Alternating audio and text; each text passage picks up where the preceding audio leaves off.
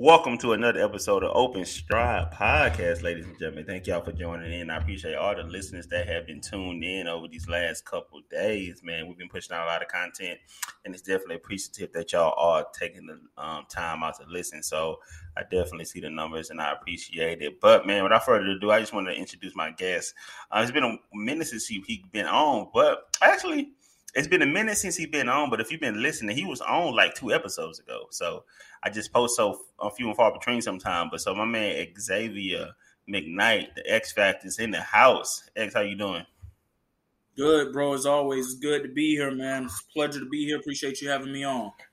No problem, man. So I had to bring you on because one, you got the insight. You know your sports. I'm not going to never discredit you and say you don't know your sports. We may not always disagree, but one thing I do know is if you have a stance, you gonna have facts, opinions, and data to back it up. It's just not nothing you throwing from your hip. So that's why I never just discredit what you. When we disagree, I never just discredit it because I know it's coming from some source of information. But one thing I can say is that when Kevin Durant got swept in the first round, I feel like there was no disagreement across the board between me and you. We both was like, yeah, it's time to cook this man. It's time to cook this man. So I'm not even gonna hold you back because I kind of spoke about it already myself, but I just want to hear your thoughts on it. So just to give people the backstory that haven't been watching and come to Open Stride for all your sports updates, don't worry, we got you. Kevin Durant and the Brooklyn Nets were entered into the season as one of the favorites, top 3 favorites to make it to the NBA Finals and win the championship. They made it to the playoffs. It's a play-in game, getting in as the 7th seed. They dealt with a lot of injuries throughout the season. James Harden jumped ship and went to Philly. Kyrie could not play because he didn't want to take the vaccine. He came back midway, not even midway, like 30% of the way through to play the rest of the season. And Kevin Durant went down with an injury for a couple of weeks. So they dealt with a lot, and dealing with all that, they were still able to get into the playoffs as a 7th seed to get matched up against the Boston Celtics. And a lot of people still pick the Brooklyn Nets to beat the Boston Celtics. Going into that playoff matchup, Vegas still had Brooklyn favorite to make it to the NBA Finals on top of all that. So just discrediting the Celtics as a whole and giving Brooklyn supreme credit.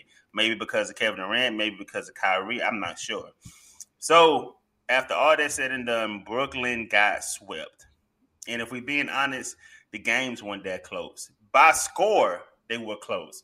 But in my opinion, I'm going to let X go ahead and take the mic after this. But in my opinion, the games were not close just by feel. Like it never felt to me that Celtics did not have the game in their hand. The only game that was like, okay, they may lose was game 1. But after game 1, even though they only won the game 4 by 1 point or 2 or 3 points, I just throughout the whole, even when Brooklyn went on their run, I just felt like Celtics still go win. Even when Jason Tatum went out and he fouled out, I just still felt like, yeah, everything going in Boston in Brooklyn favor, but I just feel like Boston still is in control somehow, and they end up pulling out the sweep. So, with all that backstory, X, I don't have anything else to say. I just want to give the mic to you and let you give your breakdown of this whole conundrum of the Brooklyn Nets and Kevin Durant. So, you're absolutely right when you say it felt like the games weren't close. People who just watch the games and they just see the box score, they're just watching for the score. They don't really know what to watch for in basketball matchups. And I'm not trying to sit here and say that these people don't know anything about basketball, but they don't know the intricate details to watch for. Like, we sat here and we watched these games play by play, dribble by dribble, and the Celtics were the better team all the way around.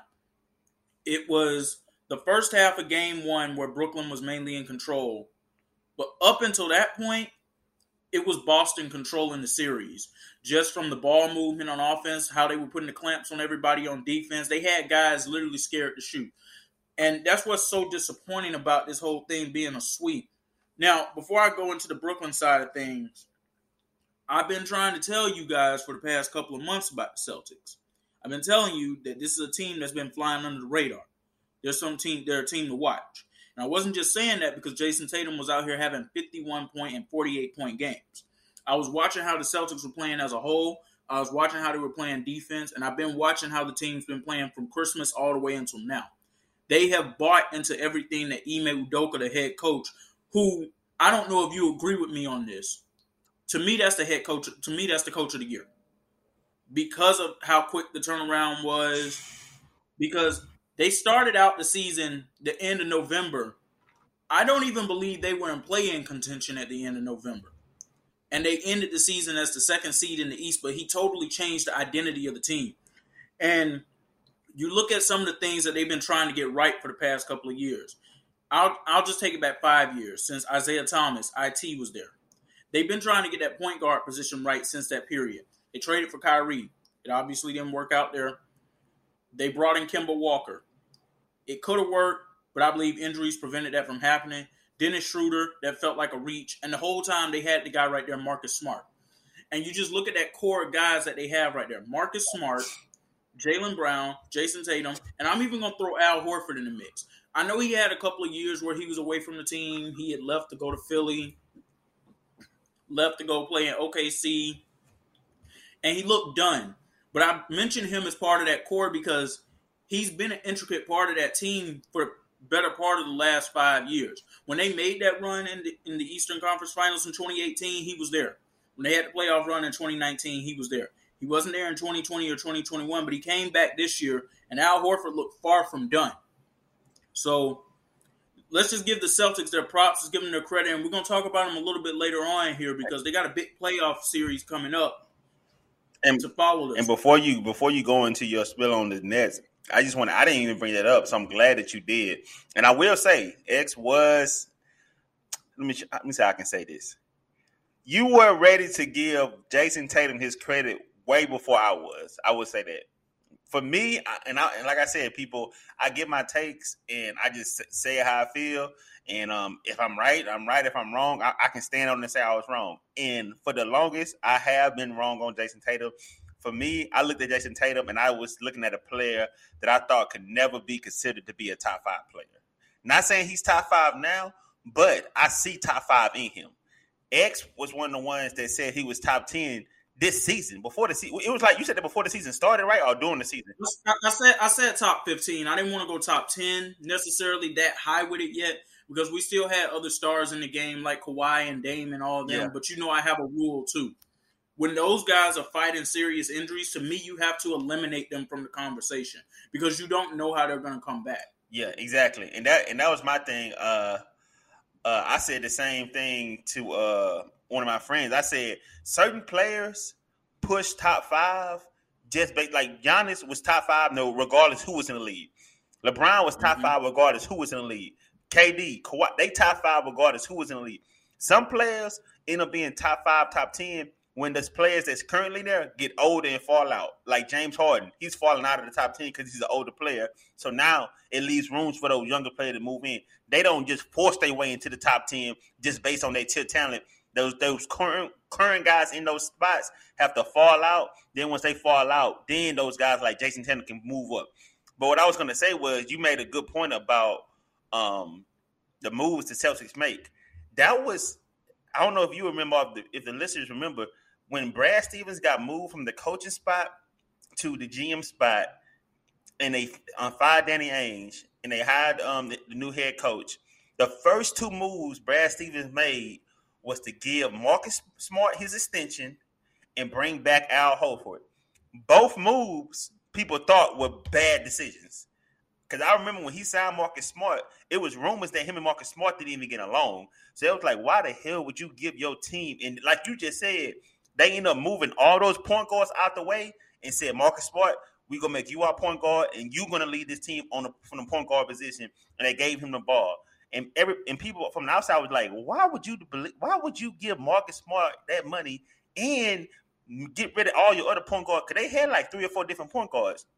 And on top of that, they brought back Al Horford, and people was just like, why would you bring back Al Horford? He's washed. He got benched in OKC, and you owe him a lot of money if you bring him there. So why bring him back to your team knowing that he's a done player? I was one of those people that said it. I'm not even gonna lie. I thought Al Horford was washed. I thought he was done. I did too. I thought Al Horford was washed. I didn't think the Marcus Smart move was a bad move though, because when you have players that are homegrown within your organization and they continue to get better and better and better, you want to do the best that you can to possibly take care of them. There are some organizations out there that can take notes by what the Celtics have done with these homegrown stars.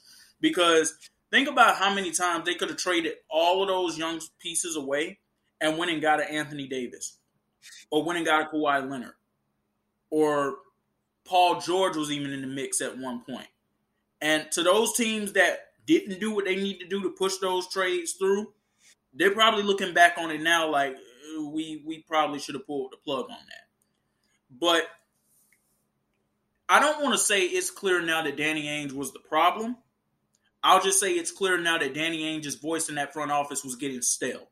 I don't want to say he was the problem, because he did bring a championship to the organization as an executive and as general manager, even though that was all the way back in 2008. But I just believe his voice was getting stale and how he wanted to go about doing things. Because if you look at how Brad Stevens has built the team, and if you look at how Danny Ainge built those teams, it's definitely a core difference. And I believe Brad Stevens built the team based on how he initially wanted to build it anyway. Remember, I don't believe Brad Stevens even wanted to get rid of Isaiah Thomas. I believe that was solely a Danny Ainge move. Isaiah was one of the core pieces to building of the foundation of what the Celtics were building there. And they had something special that they were building there. Now, we'll just have to see what's going to continue to happen with this, but it's been a nice gradual maturation process with it, and patience is key. That's something that people and other organizations can learn from this whole Celtics experiment. Patience is key. No, I agree 100%.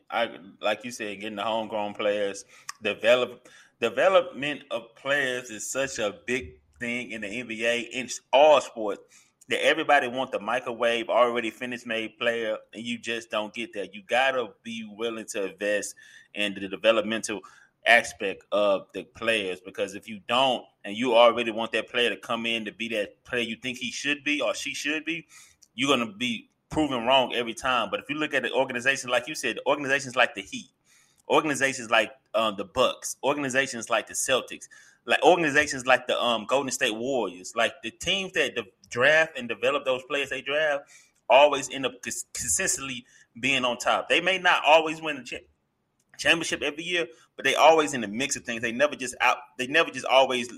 Who's the big superstar we can sign in free agency? Who's the big player, home run draft pick we can hit? They say, no, we go work with what we got. If we got a 15th pick, we go get that. We go get the best 15th pick in that draft, and we go build him up or her up to make them who we want them to be. But yeah, that's all I wanted to add on the sector ball. Like I said, I didn't even include that in the conversation with us today because I didn't think about that. But you just sparked my mind with that. So I'm gonna throw it back to you so you can go ahead and talk on the Brooklyn Nets like you were about to. So as far as the Nets go, it's disappointing for a lot of reasons. Number one, it's Kevin Durant and it's Kyrie Irving. These are supposed to be two of the top players in the world, two of the best offensive players we've ever seen in NBA history. And I'm going to do my best to keep emotions out of this. But what's very clear to me now is that I knew Kyrie Irving really wasn't that guy that everybody thought he was as far as being a one. And I need to retract something I said earlier this year. I didn't say it on this platform, but I've said it in other places. As you know, I have called Kyrie Irving a 6'2" Kobe Bean Bryant.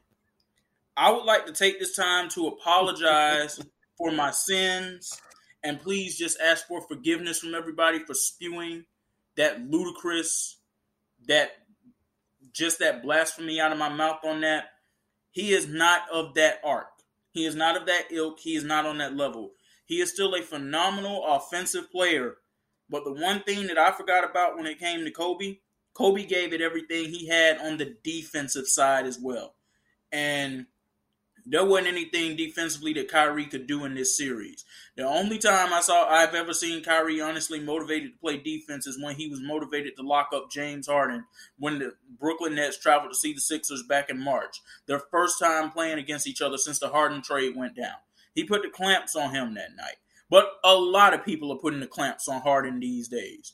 So clearly Harden's not the same player, and I don't want to take anything away from Kyrie's night that night, but ever since the game where he gave the fans the middle finger behind the head, gave the fans middle finger after making a jumper, said some other things to the fans as well. Not that they didn't deserve it, because they definitely did. Boston fans can be ruthless.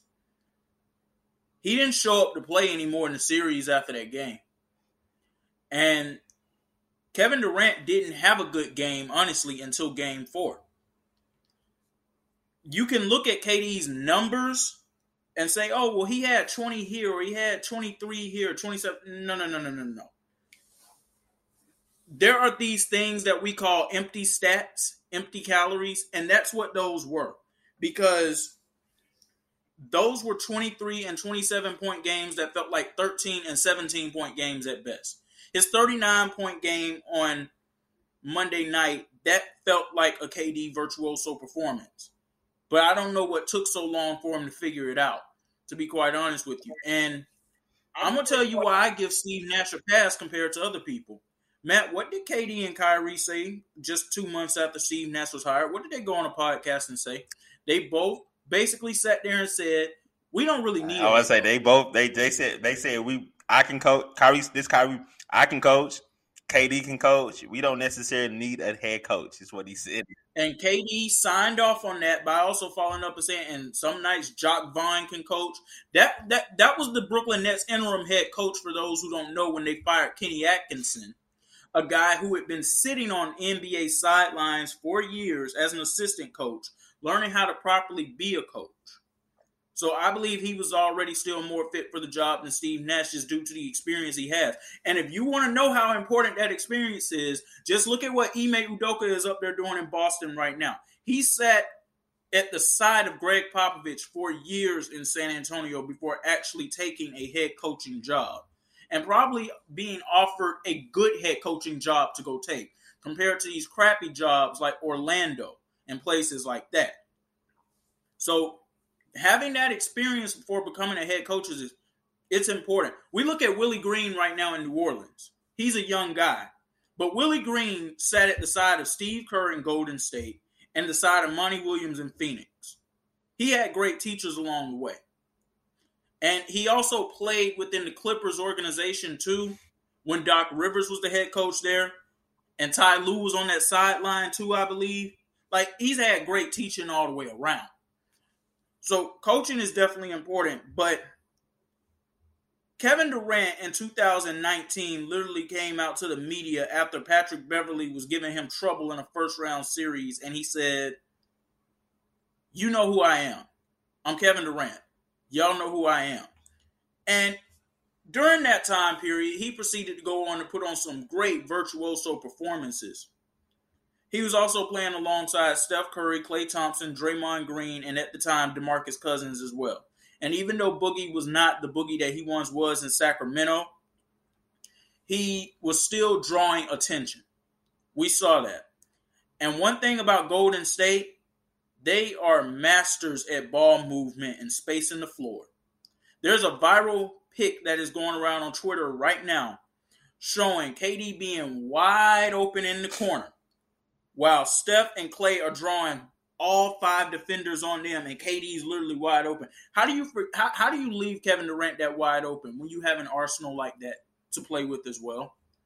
So I say all that to say, KD is not the guy that we thought he was. And I don't know what took me so long to come to this point, because we have the evidence there to prove it. It goes back to 2013 when you think about it. Remember that second round series with Memphis and OKC? Mm-hmm. Russ couldn't play in that series because of him tearing his MCL, because of what happened with him and Patrick Beverley in that first round series with him. That went low on him when you were trying to call timeout. And let me go back to that series against Houston. They actually had trouble closing that Rockets team out too. And it was simply just James Harden on that team that was really a threat. They didn't have Dwight Howard yet. Patrick Beverley was not known for any offense. Chandler Parsons had not come of age yet either. So it literally was like just James Harden. I remember it. And they came very close to pushing that thing to a game 7. You get to Memphis, and this is why I keep pointing out Memphis. That Memphis team made it to the Western Conference Finals. But Matt, which player on the Memphis Grizzlies that year averaged at least 20 points per game? I don't think any of them averaged 20 points per game. I know Marc Gasol won Defensive Player of the Year that year. Z-Bo was a problem down low in the post, but they were known for their defense. Z-Bo, Marc Gasol, Tony Allen. Mike Conley may have been their best offensive player, but he wasn't averaging 20. So it's like you don't have those stone cold offensive killers on that team. But KD was supposed to be a stone cold offensive killer. And somehow he did not get the job done against them. And what I don't understand that he didn't learn from that was, yo, man, get in the gym and start lifting weights. Like, you can go in there and you can do all the shooting drills, all the running, all of that stuff you want to do. But if you can't go down low and handle the physical contact and be able to bang with the bodies down low, you're not going to be able to be effective in the post. And we saw that in this series with the Celtics as well. They kept him out on the perimeter. They put the clamps on him. And he didn't even think to go in the paint where Daniel Tice and Al Horford were. And when Robert Williams came back in the series where he was either. So it's like there was nothing that was learned from that time period. And I'm like, okay, that was all the way back in 2013. And although he had great numbers last year against Milwaukee, it's like you didn't get that done either. And that Milwaukee team had not won a championship yet. That's honestly what I feel like what kind of got everybody fooled. Now, I ain't going to say KD's X or me are not saying that KD's not talented. Like, KD's one of the most talented players to ever grace the NBA. He's probably going to go down as one of the top. And I think the conversation of him being the greatest scorer of our time is dead. We got to kill it. Yeah, that's so. Yeah, we got to kill that conversation, y'all. I mean, I'm me and X in y'all generation, and I'm always an advocate for players that are great to be in my generation because I like to advocate for my generation overall. But I can't say that he'll better score than Michael Jordan. I just can't. No. I just can't. Like at one point, he had me fooled. When KD was coming to the league, coming up, I was looking at him, 7 foot, got the handle, got the shot, got like all that, all that. I said, dog, he may be the greatest scorer of all, the most talented, greatest scorer of all time. But Michael Jordan, he not Mike. He not Mike. And I didn't. KD not even a better scorer than Kobe. I was just about to say he's not even Kobe. Let's be honest, he's not even Kobe. And if we want to just go down the line, like if we talking skill, yeah, he got all the skills, but we just talking straight get buckets. Kareem too. So KD, and we not piling on KD. It's just that one thing I noticed about KD, man, and it's weird. It's like he always clapping back on Twitter, calling out media heads, calling out fans and stuff like that. One thing I noticed about KD, bro, he doesn't like to be held accountable to the standards of greatness. He wants, and I'm not saying he wants the accolades. I'm just saying, from me looking outside, looking in, I feel like he wants all the accolades, but he wants none of the responsibilities of being great. So he wants all the privileges, but none of the responsibilities for those privileges that he get. So he wants you to say, like, he great. He the greatest player of all time. He this, he that. But when you hold him to the standard of being a great player, when he comes up short, that's when he got a problem. So when he go out and get swept by the Boston Celtics, and people are saying, like, okay, let's look at this in a legacy standpoint. LeBron James, Kobe Bryant, Shaq, Michael Jordan, like Stephen Curry. Like, when they start we at some point we got to put Giannis in that conversation. Giannis Antetokounmpo. Like, so when they look at that, and that's when he get mad, like, yada yada yada, don't do that, yada yada. I just want to hoop. But it's like when you getting compared to the greatness like that, like sometimes it come down to nitpicking. And sometimes I don't think that's what I think KD has a problem with. He don't like to be critiqued. Think about it. You bringing up history. Think back when he was in OKC, when the OKC Herald, whoever the main paper is in OKC, wrote a headline talking about how he failed in the playoffs. He literally made the newspaper retract the story just because he didn't like the headline. That's how protective he was, and like I said, I think KD's one of the greatest players of all time. I think he's one of the greatest players of our generation. I think he's one of the greatest scorers in NBA history. But when it comes down to like all-time greats, I just feel like he falls short in that category, especially when you're talking about top 10 all time. I just feel like he falls short in that category. And that's no knock against him because some of the greatest players of all time are not in the top 10. Dwayne Wade, you know what I'm saying? Like players like that. Like Dwayne Wade is loved, but he's not in the top 10. So I just feel like he just falls short. But it's just that he's so talented, you just look at it like, man, what if? What if he would have did this? Or what if he would have had that mentality? Or what if he was like more like Kobe? He probably would have been the greatest player of all time. But everybody not gifted with everything. That's just life. So yeah, I definitely agree with your point on Kevin Durant. And to your point about players who are loved but may not necessarily be top 10, Dwayne Wade had heart. Allen Iverson had heart. These dudes had heart. You wouldn't see these dudes scared to run away from the ball and scared to shoot the ball. That was the part that was the most disappointing part of this in the series for me.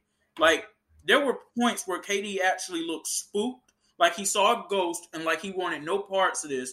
And the most evident part of it for me was Game 3 when he only shot the ball 11 times. Yeah, I agree with you 100% on that. It's like, and I'm glad you brought up Allen Iverson, bro. Like Allen Iverson, if people don't know, Allen Iverson is my favorite player all time over everybody.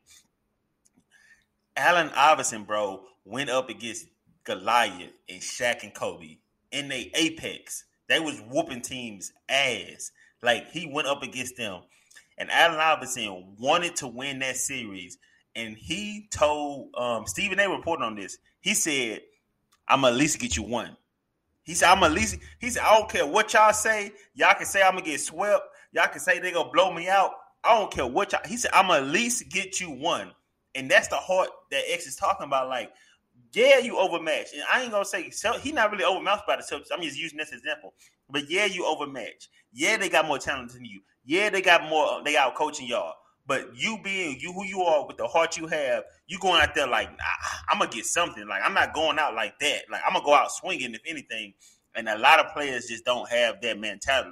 Like Allen Iverson, bro. Like, he was like, bro, y'all can say whatever y'all want to about the Lakers with Shaq and Kobe at their apex. Like, one of the greatest teams of all times. That Shaq and Kobe team.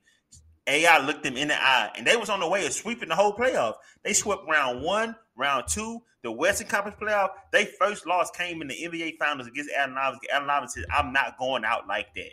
And that's exactly what I feel like X is talking about. And to add more context to this, to support the point even more, KD is basically 7 feet tall. He's a 7-foot sniper, basically. Allen Iverson was barely 6 feet tall and didn't really weigh a good 165 pounds when he was playing in the league and was doing stuff like that.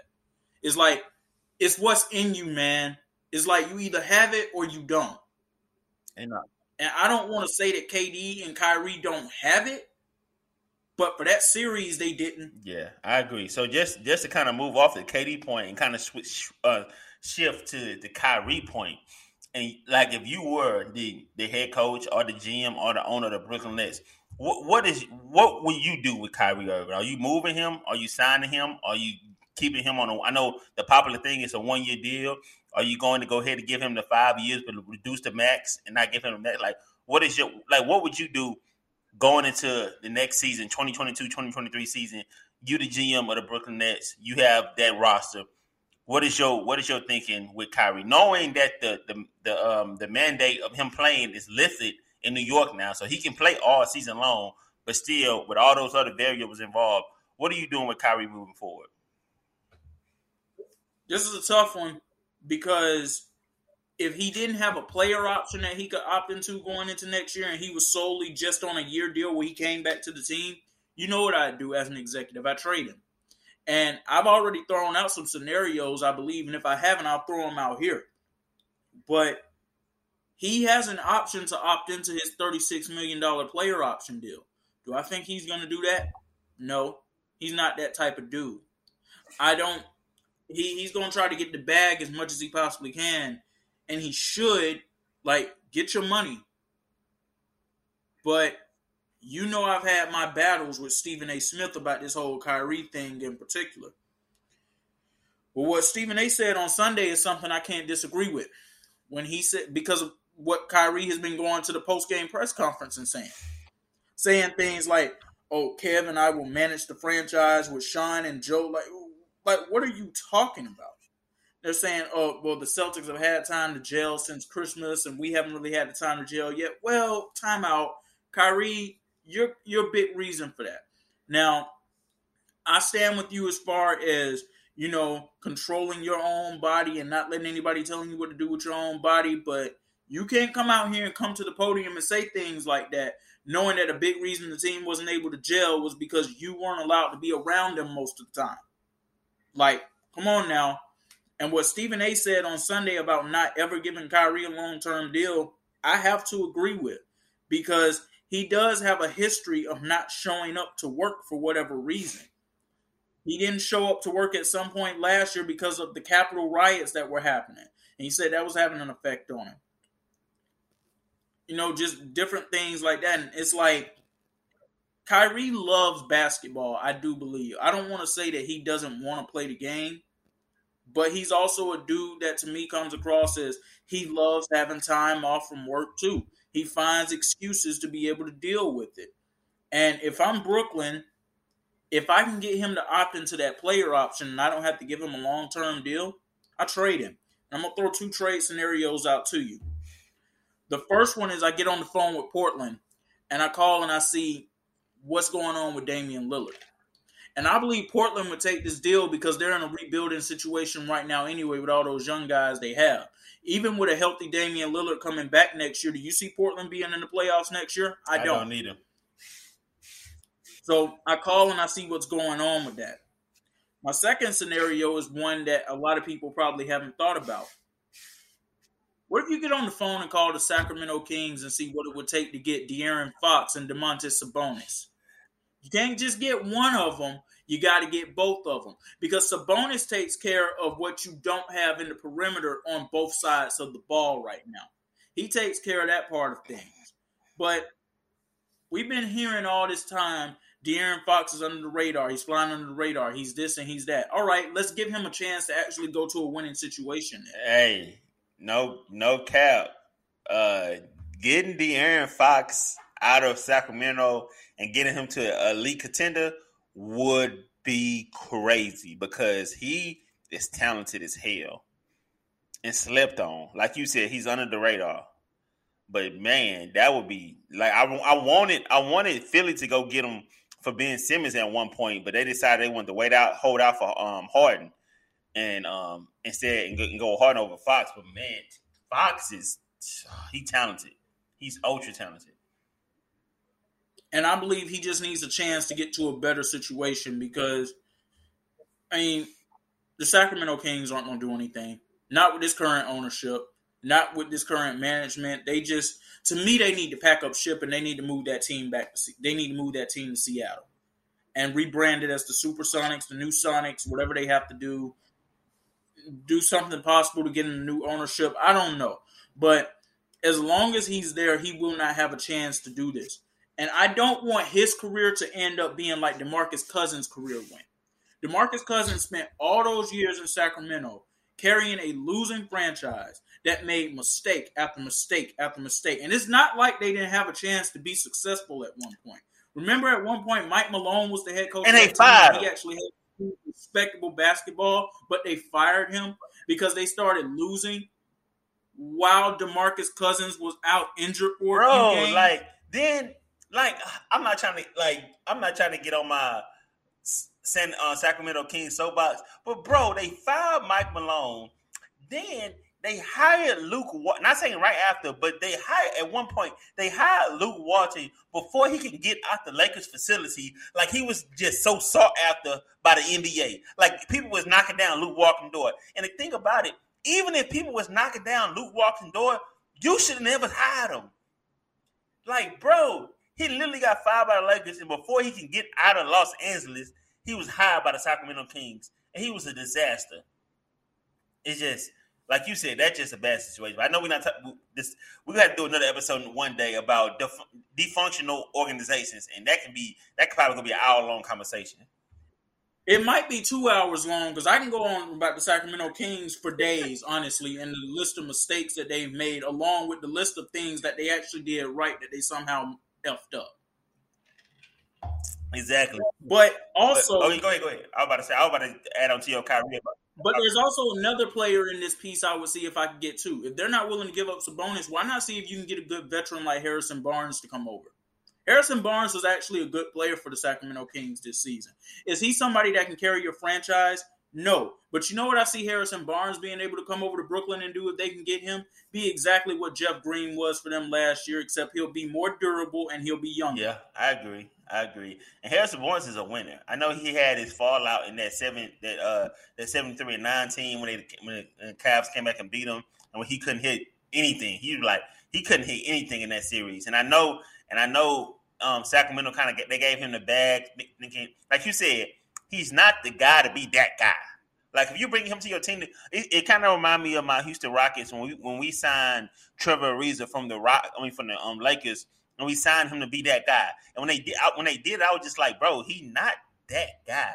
But if you want him to be a complementary piece to a championship team, he can stride in that role. But if you give him the ball and say lead us to the promised land or just lead us to the playoffs, you setting yourself up for false hope. And I feel like Harrison Barnes can be that guy for the Brooklyn Nets, like you said. But like you said, with the Kyrie situation, it's a sticky situation. If I was him, like you said, knowing him, he's going to opt out and expect that he should get a 5-year deal. But if I was him, I opt in that contract, play one more year in Brooklyn, see how things go, show them that you're committed to them and you want to play for them and that you can show up and play every day. Then maybe after that, you can get a long-term deal. So it's really a slippery slope even if Kyrie plays every game next season because he has a track record of doing this that goes back a couple of years now. It's like when Stephen A. said he never give him a long-term deal, you know I don't like to agree with that dude. But I have to agree with him on that. Yeah, same. It's like I said, that's his best chance in doing it. But like you said, it's still slippery slope. Like even if he go out there and prove it, they may look at it like you only did this because you want to get paid, and you may get that 5-year deal, $100-something million, and you just ghost us whenever you want. So we gonna see how it goes. So just to move off the Brooklyn Nets and the Boston Celtics, we can move on to some more playoff games. Before you move on to the playoffs, a major. Because I know we said off camera we talk about the draft if something big happened. The Tennessee Titans have traded A.J. Brown to the Philadelphia Eagles. I just seen that. That's big. That's so. I was on Lawrence. Lawrence is one of our mutual friends. His podcast, and I said on his podcast, Philadelphia had been trying to get that wide receiver pick right ever since they fucked up and then they didn't draft Justin Jefferson. Ever since they didn't draft Justin and they drafted Jalen, they've been trying to get the wide receiver pick right. And I guess they finally was like, man, we tired of drafting wide receivers. We just go get somebody that's already proven and made. And they went out and got A.J. Brown, who can be a top-tier wide receiver. I'm not going to sit here and say he's an elite wide receiver like he's top 5, but he can be one of those difference makers for your team and definitely put you over the top if you got the right pieces around him.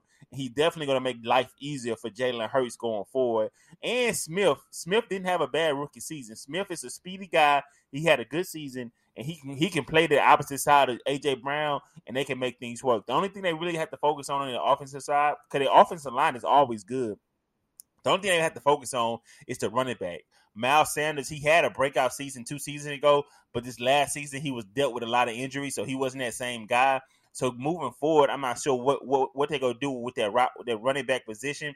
But those 2 wide receivers on the outside, with Jalen Hurts throwing him the ball, and Jalen Hurts have to focus on being more accurate because he's not as accurate as he should be at times.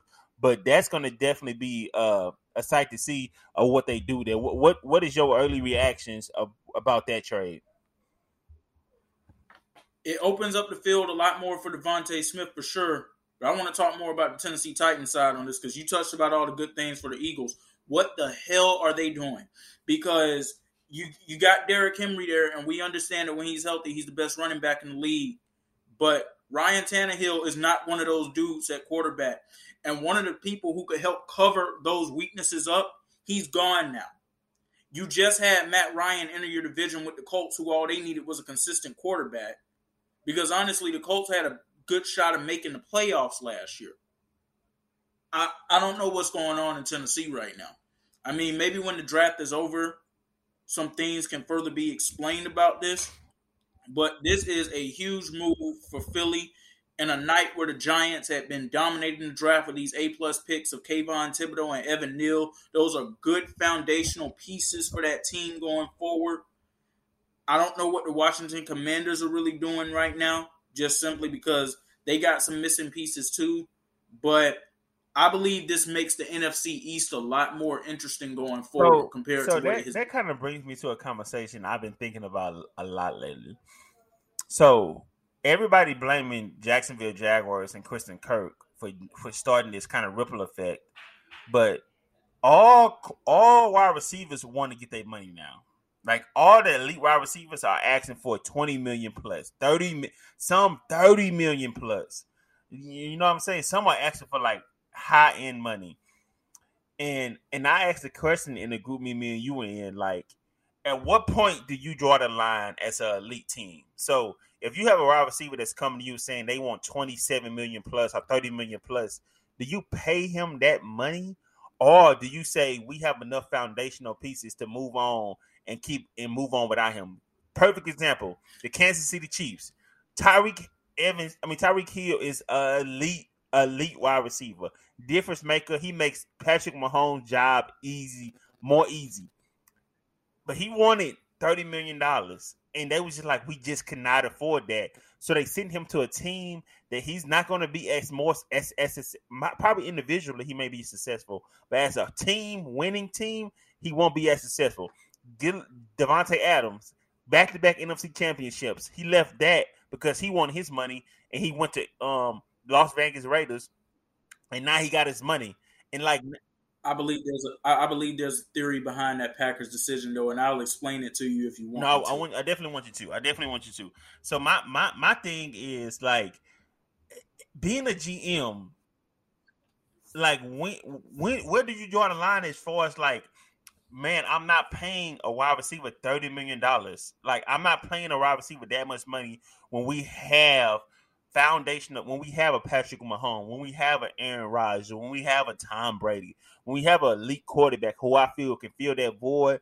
We all putting more pressure on him as the quarterback. But I'm not paying a wide receiver. But if I'm a team that's kind of slacking in that area, who needs some excitement, who my quarterback may not be that good, and I need a guy to come in and make a difference for him, cool. Same thing with Deebo Samuel. He's in a winning situation, a team that's a foundational piece, and he wants his money. And obviously, the 49ers don't want to pay him that money, so they're thinking about sending him to the Jets, an organization that sucked for years, but they at least gonna be able to give him $30 million. Like, for the wide receivers, NFL football is a dangerous game. It's dangerous. My thing is get your money, man. That's always my slogan. Get your money, man. So I say forget the winning, forget all the other stuff, get your money, especially in football, if anything else. So I'm not mad at these players wanting to get their money over winning situations, not at all.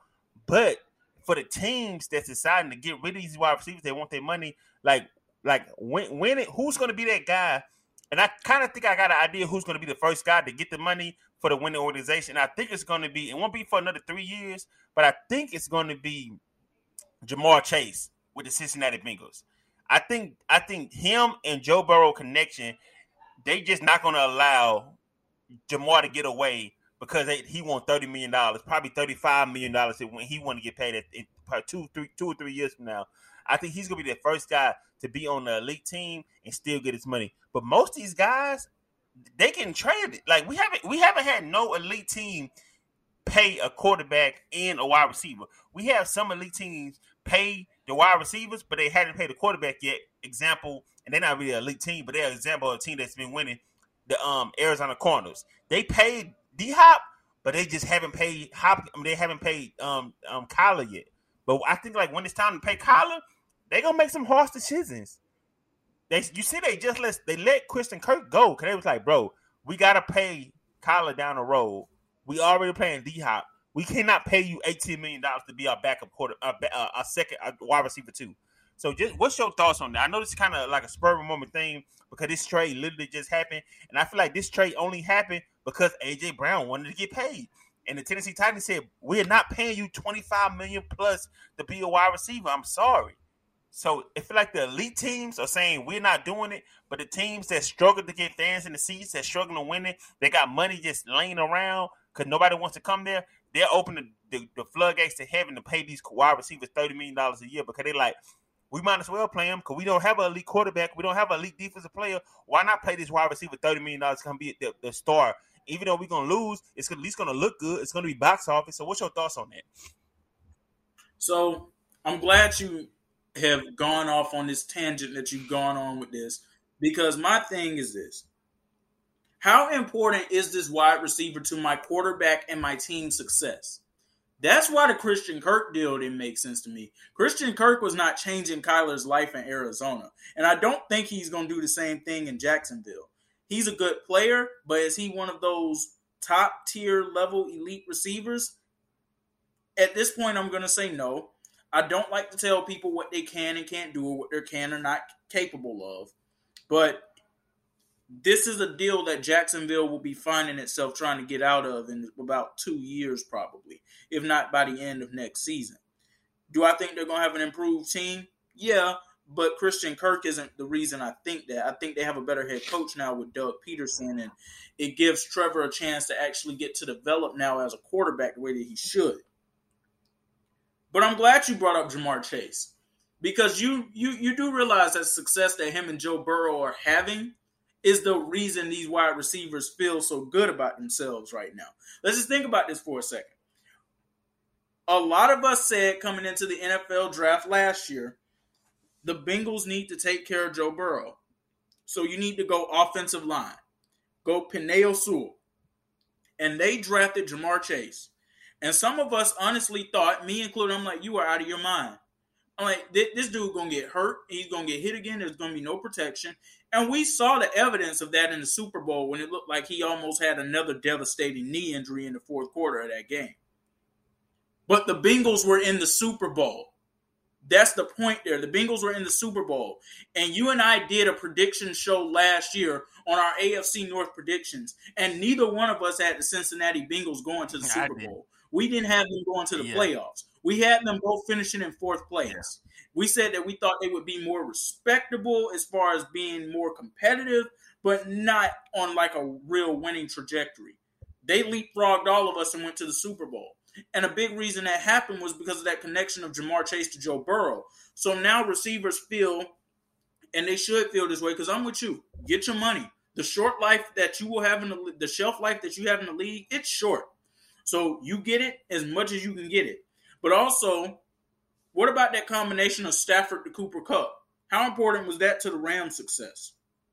So we're starting to see a pattern here of where the success of the wide receivers and where the combo of the wide receivers and the quarterbacks is very important, not only to the offense, but the team as a whole. And I'm with you on the Ja'Marr Chase stuff, but I honestly think it can happen a year before him. I think it can happen with Justin Jefferson in Minnesota. Oh, I forgot about Jefferson. I did forget about Jefferson. Now, it could happen. They could be the ones to pay him $30 million to stay. And let's talk about the Tyreek Hill thing that you brought up for a second, too. The only reason the Chiefs aren't willing to pay him is because they have Travis Kelce, too. And Travis Kelce and Tyreek Hill are both as equally as important to that offense as they are to each other. One's going off and the other may be viewed as a decoy. So Marquez Valdez-Scantling, he's a good speedy guy, but he doesn't replace Tyreek Hill. But I trust that the Chiefs are an organization that's smart enough to be able to make good fiscal decisions and to make good personnel decisions that they'll still be okay. They're not going to fall apart and become a lottery team like some people are thinking. And also to the flip side of that, does Tyreek Hill really understand what he's going to go get in Tua? I mean, and all those other weapons they already have in Miami too. Yeah. I mean, you know that I have a theory that Tua won't even be the quarterback in Miami next year because I think that it's going to be Lamar Jackson. So obviously that tells me that Tua's not the guy. So to me, all of this comes down to I'm willing to pay you as long as you are very detrimental or you are very pivotal to the success that we have as a team, as a whole. Yeah, and that's a commitment though, because when you do that, you're definitely taking away from other positions that you can fill, and when teams that do that, they got to be confident in their draft process because the players that they draft, you got to hit on them. It's no we go hope we hit. You got to hit on at least, like, if you get 7 picks in one draft, you got to at least hit on half of those picks. You have to hit on at least half of those picks. Your first round pick, your second round pick, and a couple of those late round picks. You got to hit on those because if you don't, your team's going to fall apart because you can't allocate money to other positions because you're already playing those positions too much money, and that's just hard to do. So, one thing that I just had pop up on my phone, I want to get your quick reaction to is that your Pittsburgh Steelers are expected to draft Kenny Pickett. That's what's being reported right now is that the Pittsburgh Steelers are expected to draft Kenny Pickett and be that quarterback for y'all going forward in the future. I expected this pick to happen. I don't believe he'll play much this season because I actually have more faith in Mitchell Trubisky than most other people do because he had a 29-21 record as a starter for the Chicago Bears. So something went right over there. It was either him or it was Matt Nagy. Now, neither one of them are there anymore, but they went to the playoffs 2 times in a 3-year period. You don't do that unless it's something that's going right over there. So I do have faith in him. I also have faith in the things that he learned in his 1 year in Buffalo last year, sitting behind Josh Allen and learning under Brian Daboll as the offensive coordinator. So I believe he brings some good intangibles.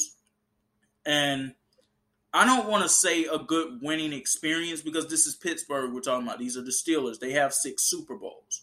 I'm not saying Mitchell Trubisky is about to change life for the Pittsburgh Steelers and they're going to go get Lombardi number 7. But I believe he'll be a good bridge quarterback for them to have as Pickett continues to grow and develop. And this allows Pickett that proper time to grow and develop. So I like this. But to the point that you were making about wide receivers getting their money, A.J. Brown just got a $100 million deal from Philadelphia. It was about the money. I knew it. You're not trading a talent like that. And they was already saying that they was having contract discussions. And the Tennessee Titans looked at the landscape and they said, we don't want to pay a wide receiver $30 million. And I'm not mad at them for saying that, but when you make the decision, you got to realize where could we go to send him. And they sent him to Philly. Phillies they haven't played Hurst yet. They have no big time players on the roster that they're paying like that. So they were just like, why not go get AJ, pay him that much money? Then when it's time to pay Hurst, we can take care of him in 2 years or so. So I'm not. And not to mention, we don't even know if Hurts is really going to be the guy for them. Yeah, exactly. They may be in the quarterback hunt next season in the draft. So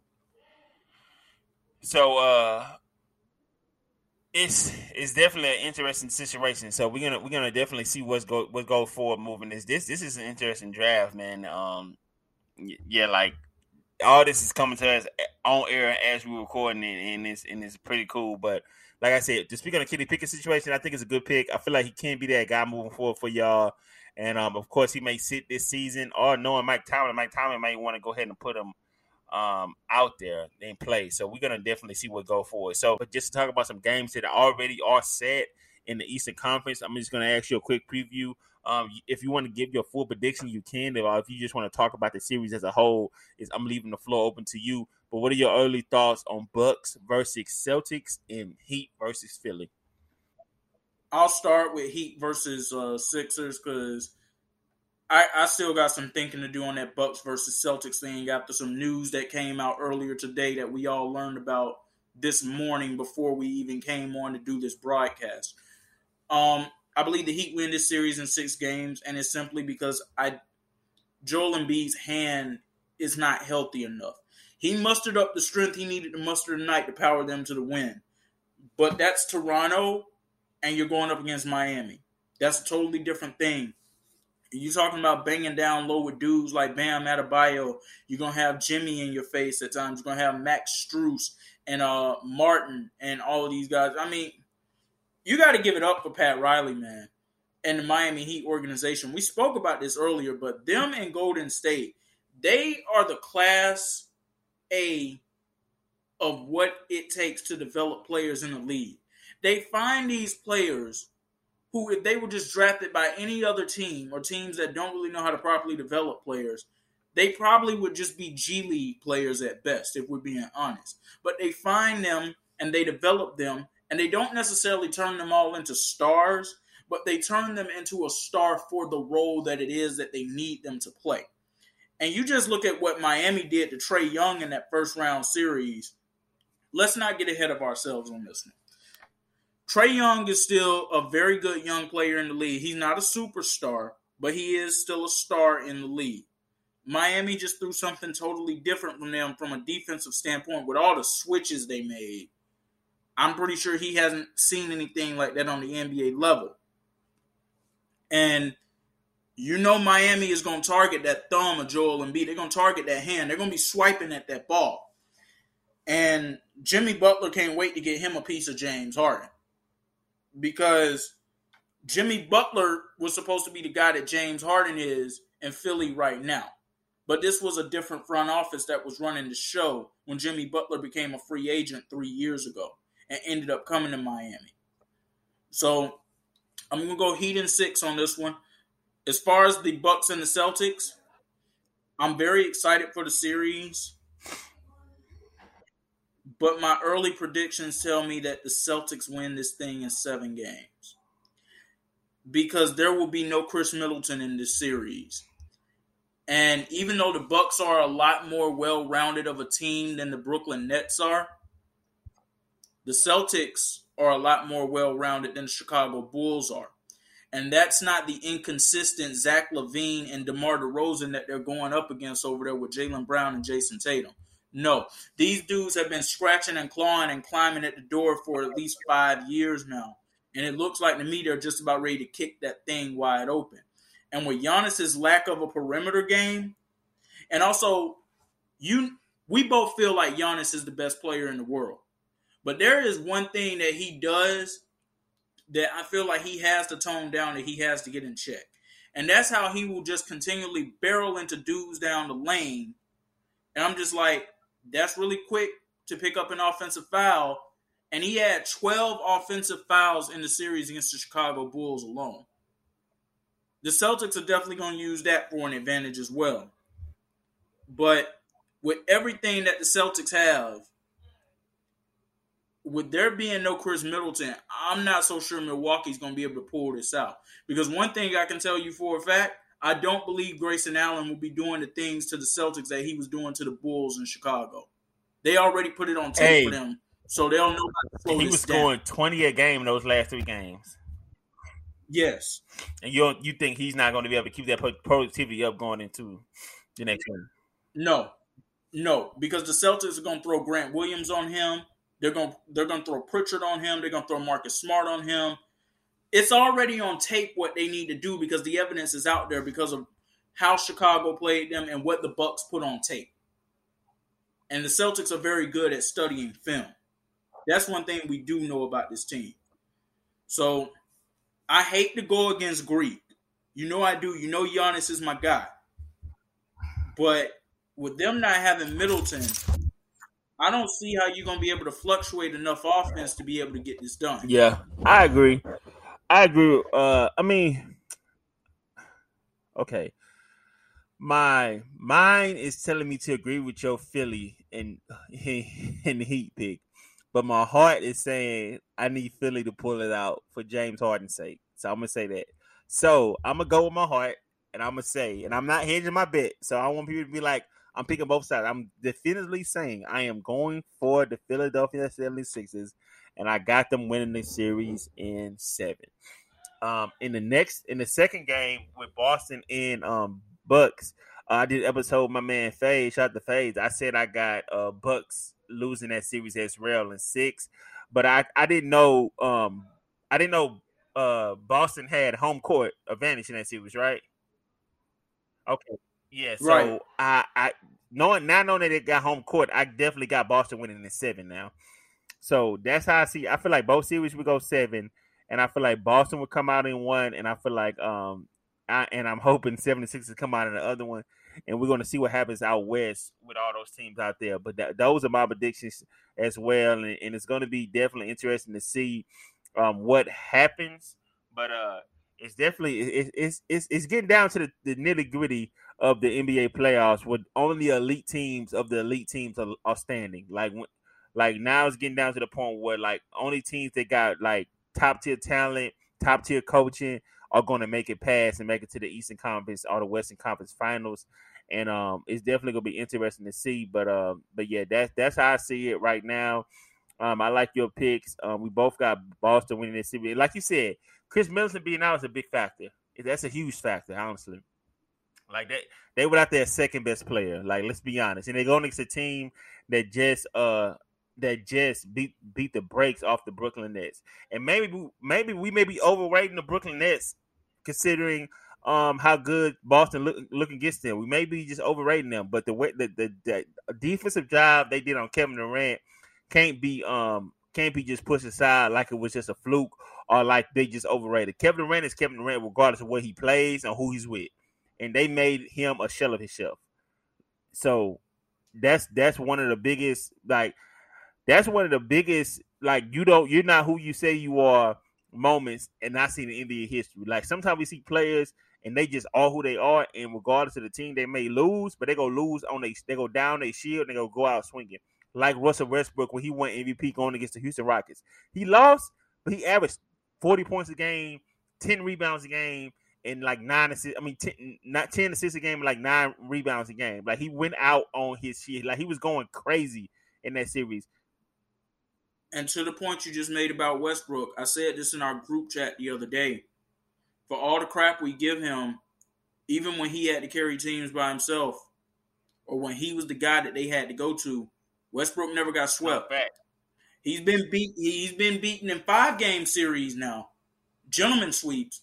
But like actually getting swept 4-0, that's never happened. Yeah, I'm gonna get like AI said, I'm gonna get you one.